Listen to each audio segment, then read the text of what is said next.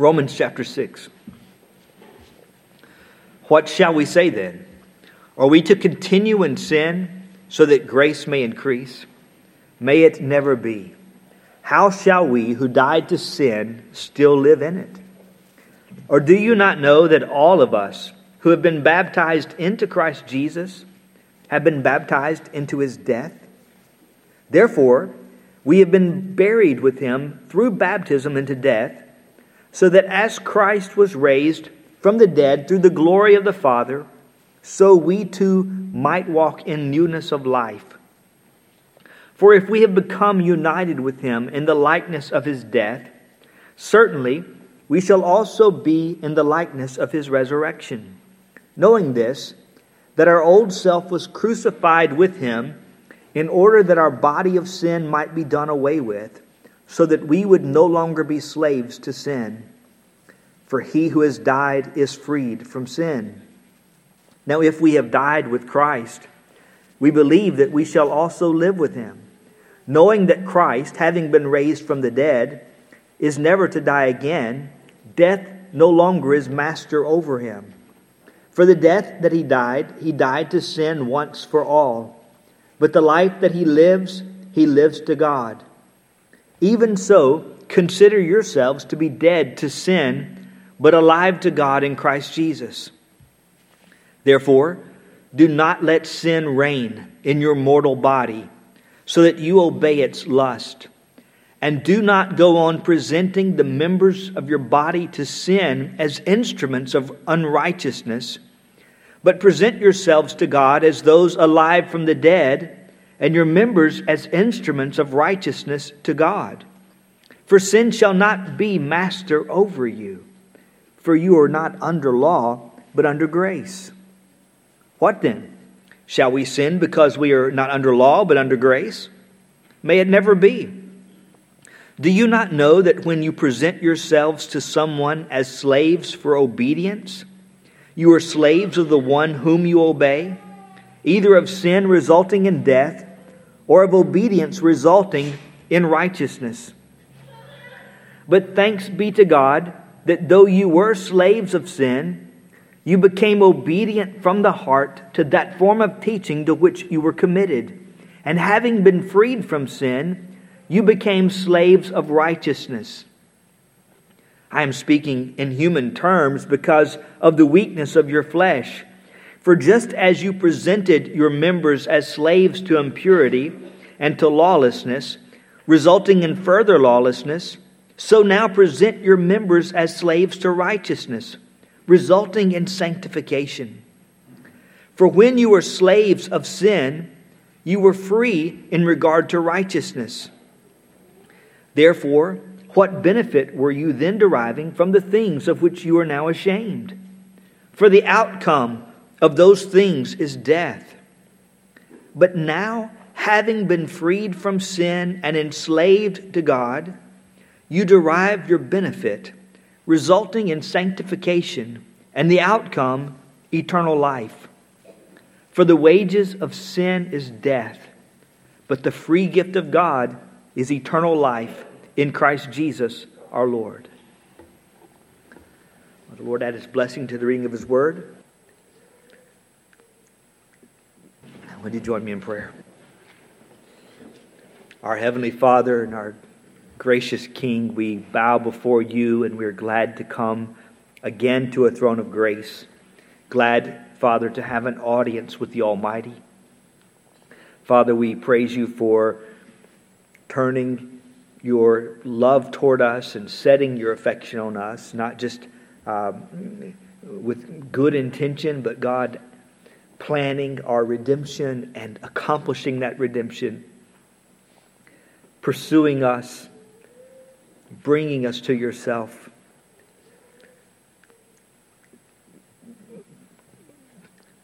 Working in us according to your good pleasure. Father, we're grateful for the grace that has come to us. We're grateful, Father, that I am his and he is mine. We're grateful, Father, that we who once were not a people have been made to be a people. And though we were far off, we've been brought near. God, we praise you for taking us from the camp of darkness and transferring us into the kingdom of your dear Son, the kingdom of light. We praise you, Father, that you've taken people who were rebels, traitors, and you have caused us to be happy subjects of the King. And God, you have caused our hearts to love you imperfectly, but God, we do love you and we want to love you more. God, we pray that you would again stir our hearts and our affections, Lord, and cause us to love Christ with the love that He deserves, to give Him the glory that's due His name. God, we pray that our love to Him would eclipse other loves, and that there would not be room for any other challengers, God, that would try to sneak in. God, we thank you for this only one.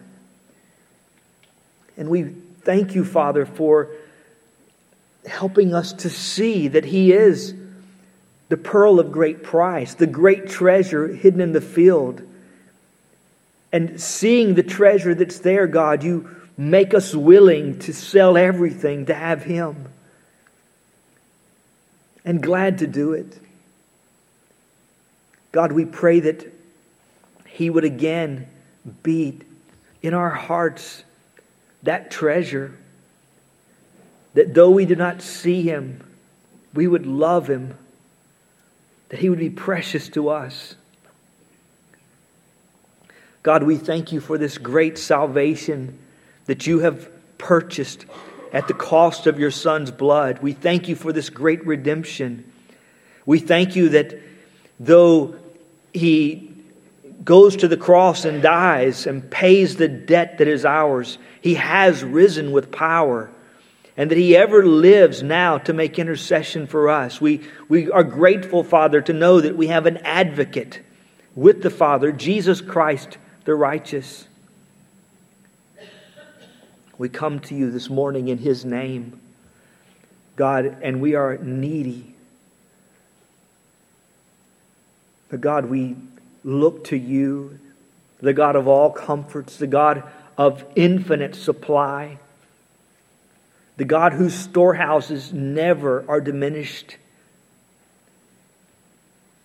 And we ask you, Father, to speak to us and to give us this morning all we need to walk with you today, to worship you, to live lives that adorn the gospel.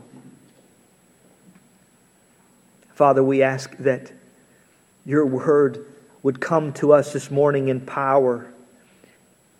We pray, Father, that you would speak to us. God, direct us, lead us, convict us, challenge us.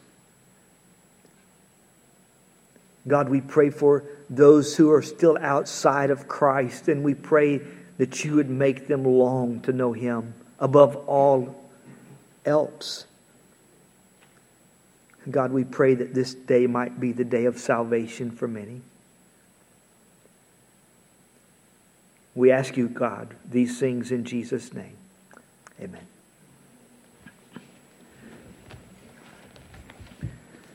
Well, spring allergies have hit me, and my voice is not what it normally is. So, Elizabeth, let's just skip that last hymn, if that's all right with you. I think it will be. She don't want to play it anyway, I don't think. So. I won't tell. We're in Romans 6 this morning.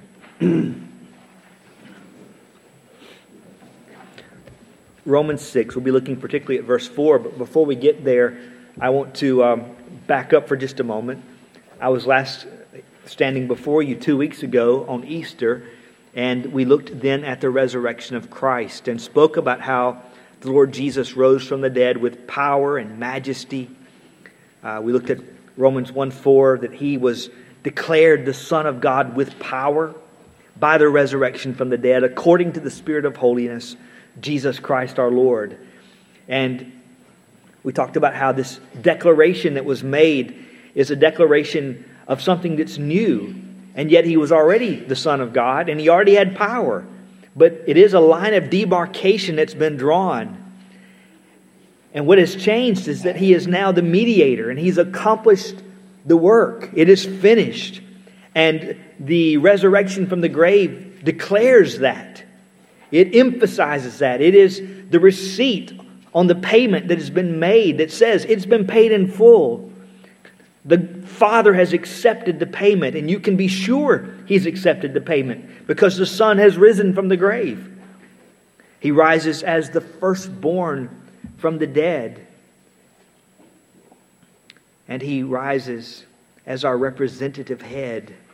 We have become united with Him in the likeness of His death, and certainly we shall also be in the likeness of His resurrection. We're all born with Adam as our representative. We all died in Adam when he sinned. But when a person is born from above, that person has a new representative, a new head, the Lord Jesus. Because Christ Jesus is our representative, our head, His death has powerful implications for those who are His. And His resurrection also has powerful implications for those who belong to Him. The resurrection itself, that He has secured for us by His resurrection, is in a sense a twofold. It has implications in two different directions, if you will, or in two different arenas. We looked primarily 2 weeks ago at one of those, the resurrection to glory. As Christ came out of the grave, resurrected from the dead, taking up His body, so the believer, the one who's united to Christ Jesus in His death, having Jesus as His representative in death, will also be united to Jesus in His resurrection. And this resurrection secures our resurrection. It guarantees that one day we will rise from the grave. And so, the resurrection to glory. His resurrection secures our resurrection. And it does that in a number of ways that we talked about last week. I'm going to just mention them, and then we'll move into Romans 6. It guarantees our resurrection as a payment. Not the payment itself, but as the receipt of the payment we talked about. He, in His resurrection, does not add anything to the payment that was made in His suffering. But the resurrection is the proof that the payment has been received and applied in full. The resurrection bears witness to the fact that for all who are in Christ Jesus, the debt is no more. And since the debt has been paid, the way has been opened for us to be raised from the dead. It also secures our resurrection by means of His power. Christ's resurrection demonstrated the reality that He had conquered His and our enemies. If death had remained victorious, how could He get up out of the grave? But He does get out of the grave. Death could not hold Him. Arising victorious, He now holds the keys of death and of Hades. And as death could not hold Him, for all who belong to Him, who are united to Him, death will not be able to hold you either. His death also becomes a pattern for the believer. His resurrection, rather, becomes a pattern for the believer. The resurrection of Jesus provides the pattern for what resurrection life will look like for all of His children. As the firstborn from the dead, as the first fruits of the resurrection, His resurrection is an example, in a sense. Philippians chapter 3, verses 20 and 21 say that the Lord Jesus will transform the body of our humble state into conformity with the body of His glory by the exertion of the power that He has even to subject all things to Himself. He will transform us from our humble state into conformity with the body of His glory. This is a wonderful transformation. We talked about how this would occur in a way that we will be resurrected to the same body We don't get a completely different body. So, there's a shuffling of bodies, or this body's laid aside for a different body. But it's this body that will be raised to. The body that we now inhabit will come out of the grave if we've died in Christ. And we will inhabit that body. However, the body will be improved. Our corruption will be laid aside, and we'll take up incorruptibility.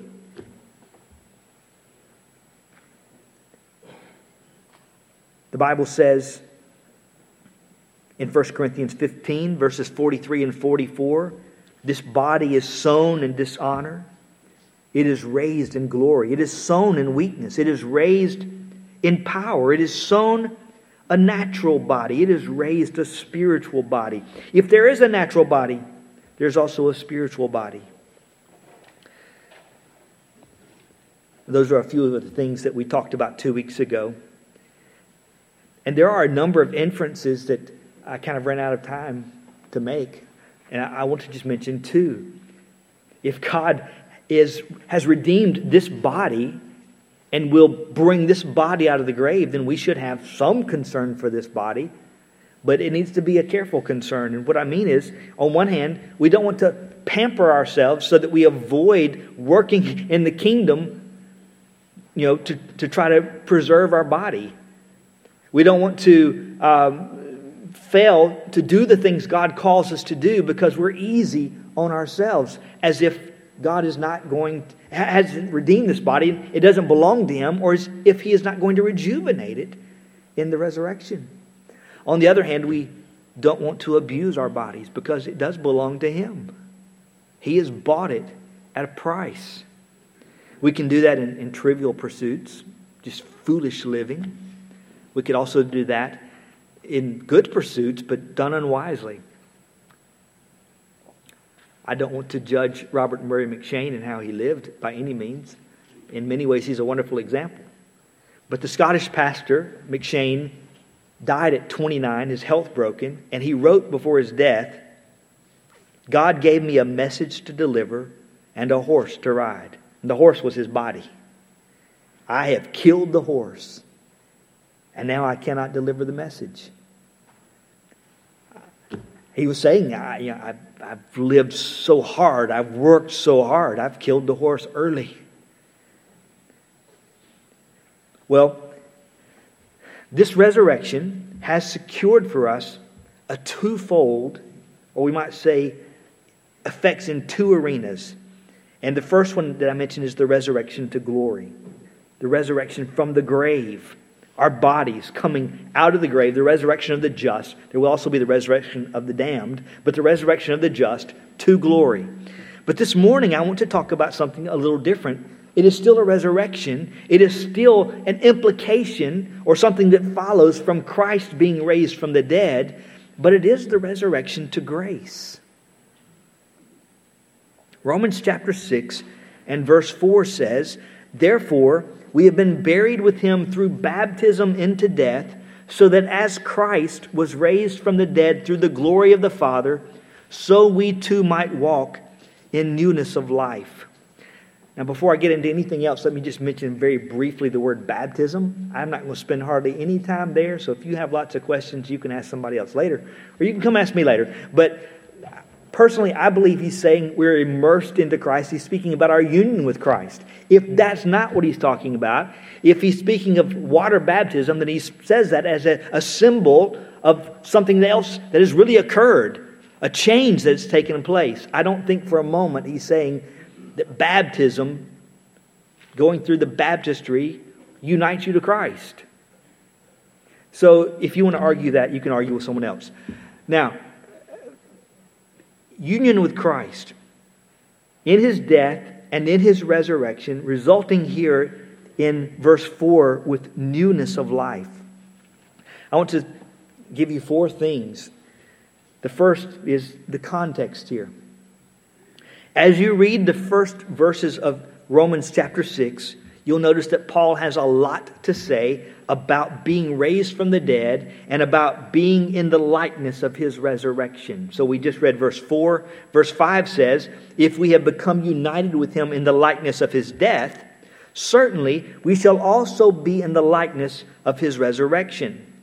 Verse 8, now if we have died with Christ, we believe that we shall also live with him. Verse 9, knowing that Christ, having been raised from the dead, is never to die again, death no longer is master over him. And there are a few other verses as well. In Romans chapter 6, there are a couple of details I think that are worth noting as Paul works through these verses and as we work through them. The first, when Paul writes here about Jesus' resurrection, he is speaking about Jesus' bodily resurrection from the grave. That's clearly what he's talking about. Jesus rose on the third day. That's what he's talking about. But second, when Paul speaks here about the believer being raised, he's not speaking about our bodily resurrection from the grave. He is not writing about our resurrection to glory, but our resurrection to grace. If you look at the context of chapter 6, I believe the argument that Paul is making makes it clear that he must be speaking about something other than our future bodily resurrection. He's not looking forward to that day and saying, then we'll no longer be slaves to sin. Then we'll have a new master. We'll have a new life. There's some truth to that, but he's talking about now. Right now, don't yield yourselves as instruments of unrighteousness. Don't be slaves to sin because you've been freed from it. You've died to it already, and you've been raised now to walk in newness of life. In Romans chapter 5, verses 12 through 21, so the last half of the chapter, we could say, Paul contrasts the free gift of salvation in Christ Jesus with the condemnation brought about by Adam. He demonstrates that the grace of God is more than adequate to deal with our sin by stating in verse 20, the law came in so that the transgression would increase, but where sin increased, grace abounded all the more. He argues that grace is what's needed, and grace is what God has provided for us for salvation. The law doesn't bring us to salvation. It brings us to Christ. It brings us to the knowledge of sin. It's a schoolmaster, but it doesn't save. We need grace. And he argues it so strongly that there might be the possibility that some would say, chapter 6, verse 1, are we to continue in sin so that grace may increase? After all, wherever sin has increased, grace abounds all the more. And so maybe we sin more so that grace abounds even more. And the more we sin, the better the grace is. And it's a twisted kind of thinking, but you can imagine someone having that kind of idea. And so Paul answers in verse 2, may it never be. How shall we who died to sin still live in it? And the rest of chapter 6 is, in a sense, the why of verse 2. The may it never be. Why? Chapter 6. You must not continue in sin because you've been raised to glory. You've died to sin. You've been raised to newness of life. Pardon me. The answer is not that you must not continue in sin because you've been raised to glory, but because you've been raised to grace.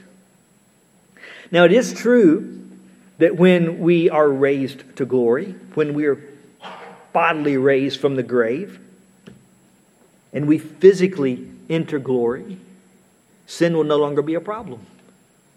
In 1 John chapter 3, in verse 2, John writes, beloved, now we are children of God, and it has not appeared as yet what we will be. We know that when He appears, we will be like Him because we will see Him just as He is. And seeing Him as He is and being changed on that day into His likeness has implications for now. And John goes on and says in verses 3 through 6, everyone who has this hope fixed on Him purifies himself just as He is pure. Everyone who practices sin also practices lawlessness, and sin is lawlessness. You know that He appeared in order to take away sins, and in Him there is no sin. no one who abides in him sins. No one who sins has seen him or knows him. They don't continue in sin as a pattern. We want to put it away. We seek to purify ourselves as he is pure, because when he comes, we will be made like him. And so John speaks of these implications that come from the truth that we'll be changed to be like him. We might say that Romans 6 tells us the means or the power by which we seek to purify ourselves now or to not continue in sin. When Paul says that you, believer, have been raised with Christ Jesus, he means now. These verses are not speaking about later, a bodily resurrection. They're speaking about a resurrection that demonstrates that you have now been justified. And so in Romans 6, he's not writing about the resurrection of the just. He's writing about your resurrection to grace. As he writes about this, a second thing, the first was context, the second is certainty. As he writes about this resurrection to grace, he writes of certainty. He writes about things that are certainly true. Again, verse 4.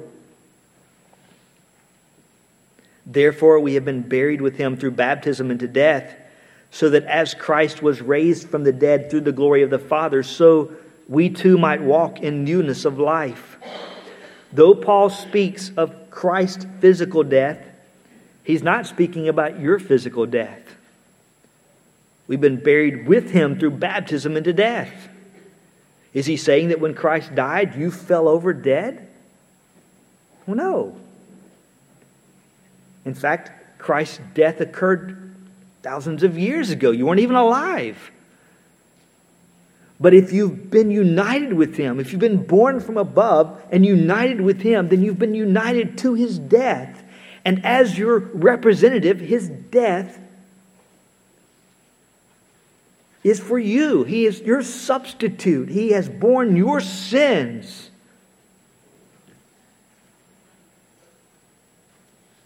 So not your physical death, but your union with Jesus Christ by faith in his death. And then as he goes on, as he speaks of Christ's physical resurrection, he doesn't speak of your physical resurrection. So that as Christ was raised from the dead through the glory of the Father, so we too might walk in newness of life.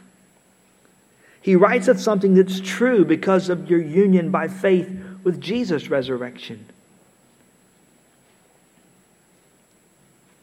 Because you've been united with him in his death, you are also united with him in his resurrection. Yes, that has future implications, but it also has immediate implications.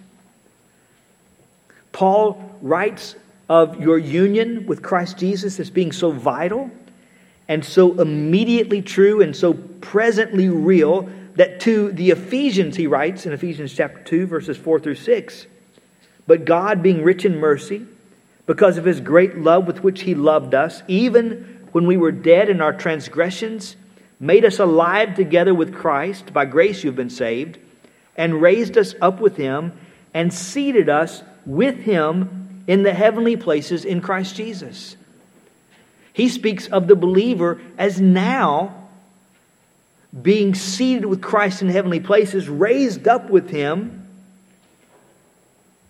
as you've been made alive with him. He's speaking of union with Christ. And he speaks of this as a certainty.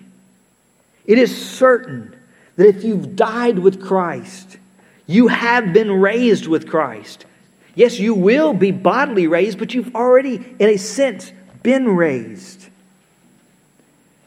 Now, some might object that some of Paul's language in Romans 6 is future tense. And so how could he be speaking about now when he speaks future tense? So for instance, in chapter 6 and verse 8, now if we have died with Christ, we believe that we shall also live with him. But Paul does not use the future tense here to speak of something that's going to happen later so much as the fact he's making an argument. And he's saying if this is true, then this will also be true.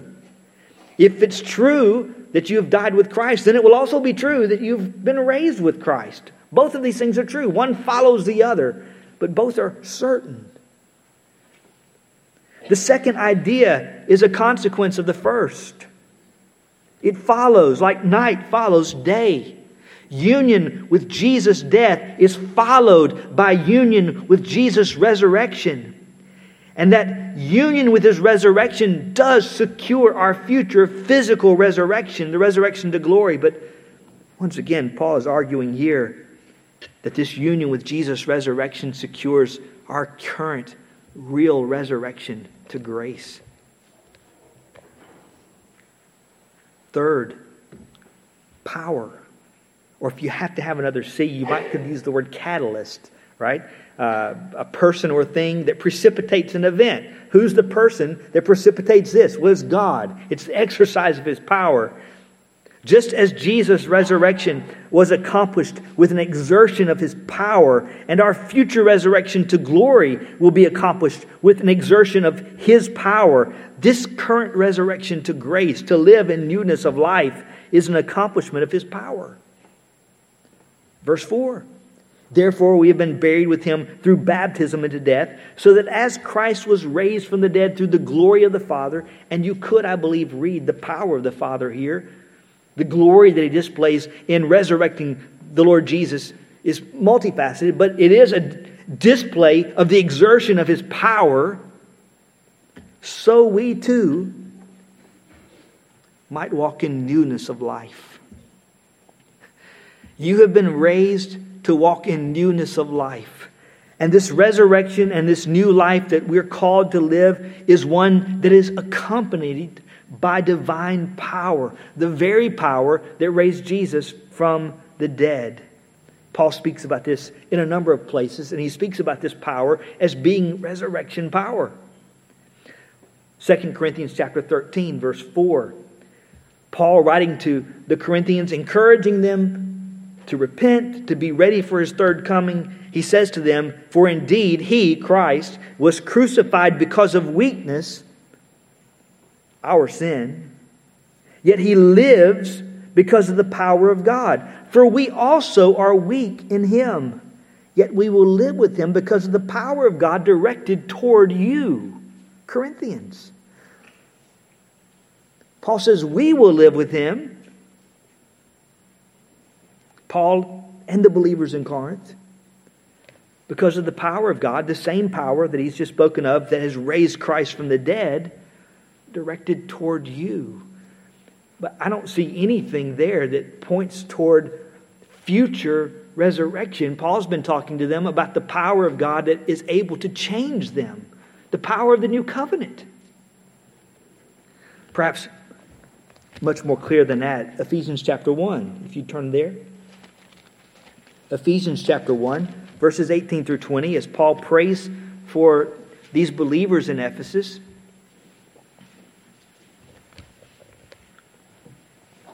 Ephesians 1, verse 18, he prays that the eyes of your heart may be enlightened, so that you will know what is the hope of His calling, and what are the riches of the glory of His inheritance in the saints, and what is the surpassing greatness of His power toward us who believe. These are in accordance with the working of the strength of His might, which He brought about in Christ when He raised Him from the dead and seated Him at His right hand in the heavenly places. Here Paul speaks about the power of God exerted in the resurrection of Christ.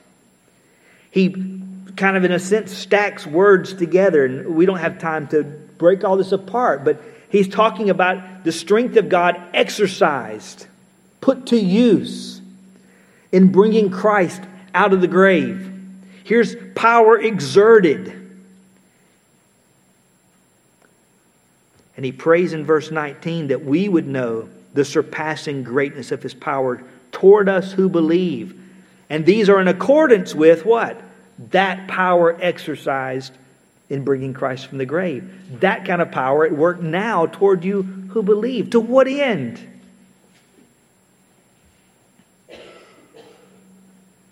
that you may be enlightened, that you will know what is the hope of His calling, what are the riches of the glory of His inheritance in the saints. In chapter 3, verse 16, he again begins to pray. He begins praying in verse 14, but in verse 16 he prays that He, God, would grant you, according to the riches of His glory, to be strengthened with power through His Spirit in the inner man. I believe he's still speaking of the same power that he was praying about in chapter 1.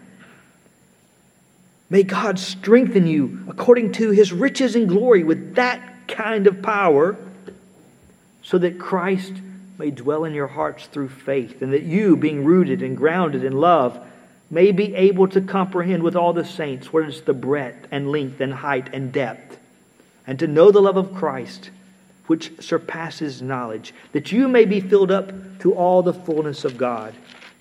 If you'll turn over just a few more pages to Colossians chapter 1.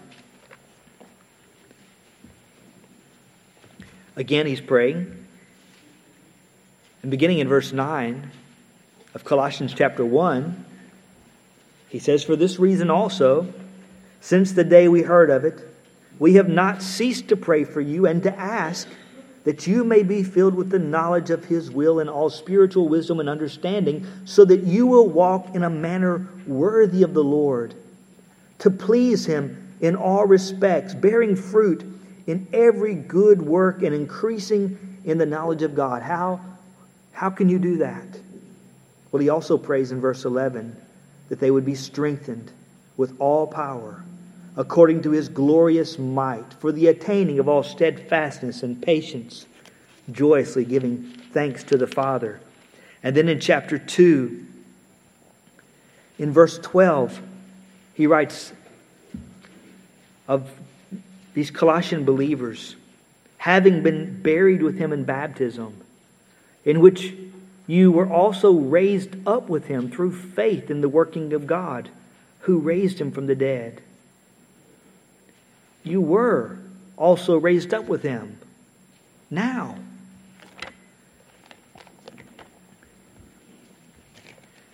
here is the power of God exercised for the believer to live new life now, to live unto the Lord, pleasing to Him. Not just the hope of power, resurrection power then, but now. We sing about it sometimes. "Guide me, O thou great Jehovah, pilgrim through this barren land. I am weak, but thou art mighty. Hold me with thy powerful hand." The powerful hand He holds us with is the hand that raised Jesus from the dead. That power has exercised itself in your resurrection to grace, enabling you to walk in newness of life. Let me give you the fourth word, and that's the word change. Change. It is newness of life. He has not called you to the old life, or even a new perspective on the old life, but to newness of life. And as He exercises His power, He does so in an effective way that actually brings about change. He's not just throwing out power in a hopeful kind of way that maybe you will be affected by it and something will be different. No, He puts a new principle in us. He works powerfully in us. Have you ever seen someone, perhaps you, probably all of us at some time or another, you take up a new hobby or a task, or maybe you get a job that has some hard physical labor, and it's just something, it's an unusual movement. You're asked to do something that you're not accustomed to doing. And so, with a lot of effort, you expend a lot of energy trying to accomplish this, and you've got someone over here next to you who's doing the same thing, but because they have learned the movement, and they've learned how to use their body to accomplish the task, they're not exerting nearly as much energy as you are. And after some time, you get it, and it's not nearly as hard as it once was. You're still working. It's still labor. It's still hard. But you have learned an economy of motion so that the energy you are exerting is actually being applied to the task at hand. The power of God is not exercised in a general, undirected way. It's not some nebulous power. It is God directing His power, exercised with a purpose, and He raises us to newness of life. This resurrection to grace results in a new walk, in a new life. It's a new life in which you have died to sin. This does not mean that you never struggle with sin again, but it does mean that the Christian is no longer a slave to sin. In verse 11 of Romans 6, we have the first command given in the book of Romans. Even so, consider yourselves to be dead to sin, but alive to God in Christ Jesus. And the second command in verse 12, therefore, do not let sin reign in your mortal body so that you obey its lust. But you're not given here a command to do the impossible. He doesn't give you a command to accomplish a task without any instructions about how to go about it. In a sense, all of Romans up to this verse is an explanation of how to go about that. But especially Romans 6, Paul's telling you how it is that you can be commanded to consider yourselves to be dead to sin, but alive to God in Christ Jesus. It's because you have been buried with Him by baptism into death, so that as He has been raised from the dead to the glory of the Father, so you too might walk in newness of life. God has raised you in Christ Jesus to a newness of life.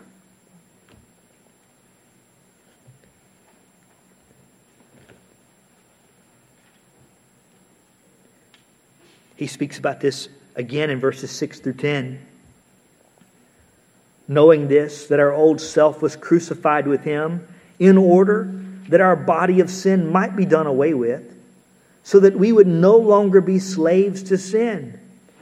For he who has died is freed from sin. Now, if we have died with Christ, we believe that we shall also live with Him, knowing that Christ, having been raised from the dead, is never to die again. Death no longer is master over Him. For the death that He died to sin once for all, but the life that He lives to God. And Christ, who has been raised from the dead, never to die again, you've been united with Him. Death no longer is master over Him. It's no longer master over you.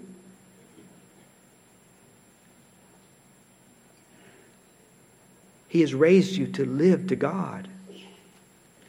Your being united to Him results in a deliverance from sin so that you might live to God. Believer, if you are in Christ Jesus, this is now who you are. You are a man or a woman, a boy or a girl, united in His death and resurrection, in Christ's death or resurrection, and raised by the power of God to walk in newness of life. While you're commanded to consider yourselves to be dead to sin, but alive to God in Christ Jesus, and to not let sin reign in your mortal body, this is also the reality of who you are. Sin shall not be master over you.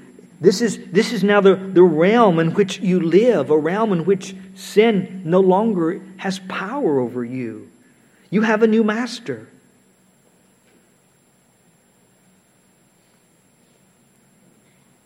Perhaps to put it in different terms, it's as if Paul's speaking of the new birth. Until you're born again, you cannot walk in newness of life. But once you've been born again, how can you not walk in newness of life? Jesus answered Nicodemus in John 3, "Truly, truly, I say to you, unless one is born of water and the Spirit, he cannot enter into the kingdom of God. That which is born of the flesh is flesh, and that which is born of the Spirit is spirit." We need a birth from above, don't we? We're not people who are in need of minor repairs. We are completely and totally corrupt, and we need a complete overhaul. We have to be made into a new person, a new creature.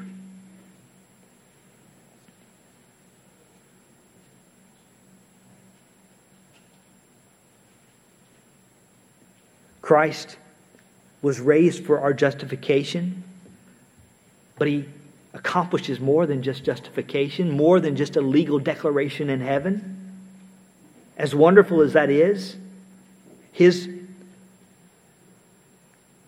satisfaction, His sacrifice also accomplishes a new life for the believer, a new principle at work, a new heart. Thomas Manton wrote, "You are never changed till the heart be changed." But who or what can change the heart? Well, God can. And He does. And so Paul writes in 2 Corinthians 5:17, "Therefore, if anyone is in Christ, he is a new creature. The old things passed away. Behold, new things have come."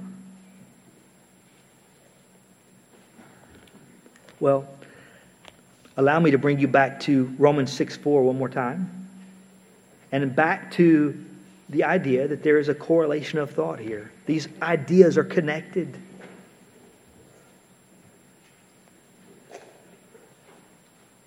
If you have been united to Christ in His death by virtue of that union, just as Christ was raised from the dead through the glory of the Father, so we too might walk in newness of life. One follows the other. It's a certainty. And this newness of life is a life in which you are putting to death the deeds of the body because you have died to sin and you're living to God. If these truths are connected, if one follows the other so that the absence of one makes the other an impossibility, then you have, let me say it this way, your hope of heaven, of the resurrection to glory, can only be a reality if you have first been raised to grace, to newness of life. If you have not been hidden with Christ, if you've not died with Him, buried with Him in His death, and raised to newness of life, then you have no reason to hope that at the resurrection of glory, you will be raised in the resurrection of the just. Your hopes of heaven are somewhat tied, we could say, or they're certainly tied to whether or not you have now been raised to walk in newness of life. If Christ's resurrection is powerful enough to secure your resurrection then surely it's powerful enough to secure a newness of life now.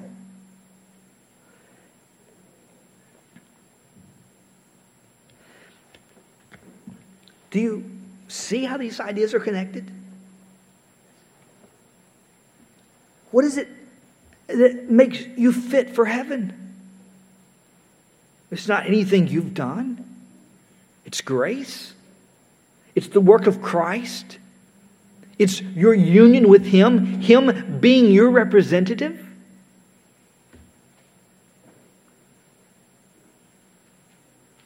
But if He has become your representative for that resurrection to glory, then the power that will one day raise you from the grave is the power that now raises you to walk in newness of life.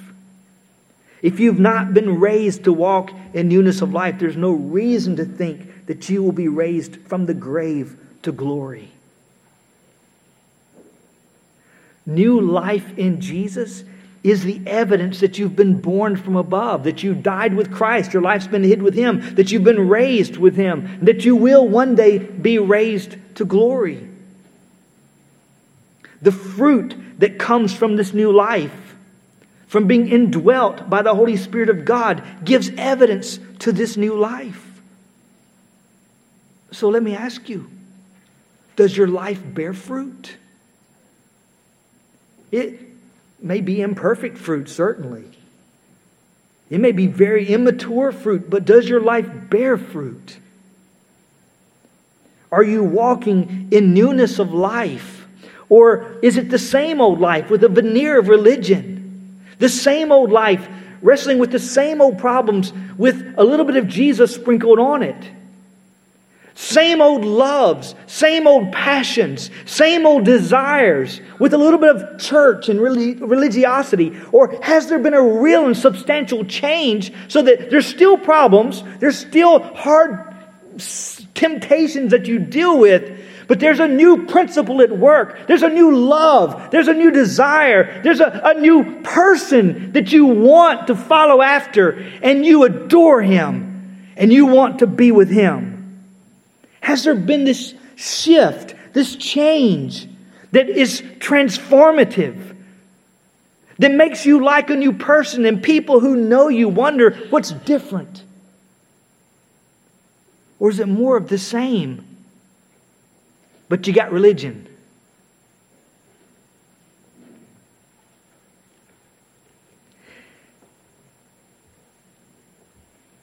If you have not been raised to walk in newness of life, there's no reason to believe that you've been united with Him in His death. One follows the other.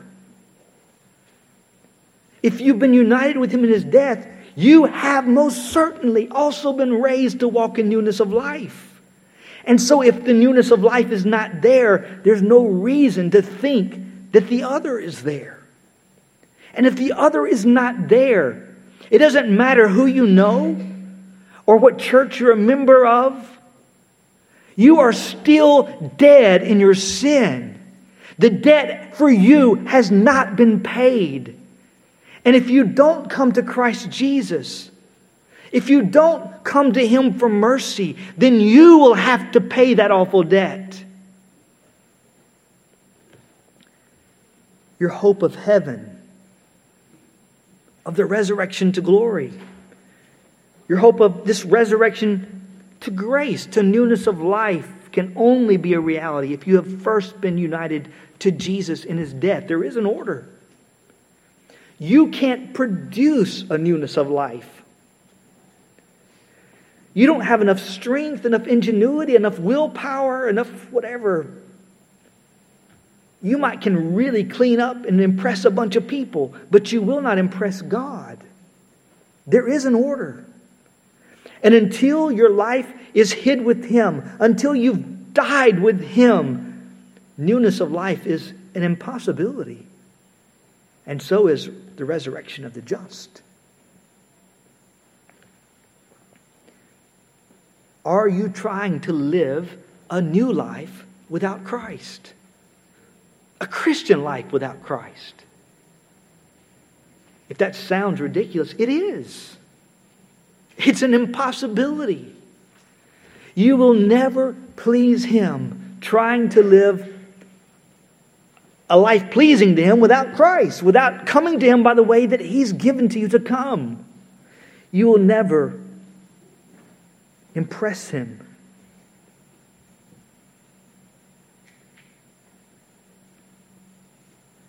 You are trying to live this new life without the essential ingredient.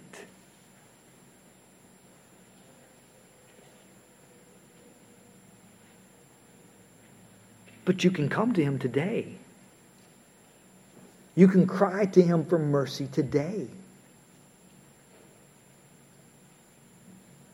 You can plead with Him for your soul now. And it doesn't have to be that way. Believer, what a treasure house of resources are yours. The heart of God is toward you. The power of God at work toward you. The wisdom of God all turned toward you, that you might walk in this new life. Sin no longer your master. A life lived to God, a new master. It's all possible because you have been united with Christ in His death, and you've been raised with Him to walk in newness of life. It's not by your effort. It's His. It's His power. But like the lame man, you have to get up. Jesus healed him. It's Jesus' power, but He got up, and you must walk. Praise God for this wonderful grace toward us. Now to Him who is able to keep you from stumbling and to make you stand in the presence of His glory blameless with great joy, to the only God our Savior through Jesus Christ our Lord, be glory, majesty, dominion, and authority before all time and now and forever. Amen.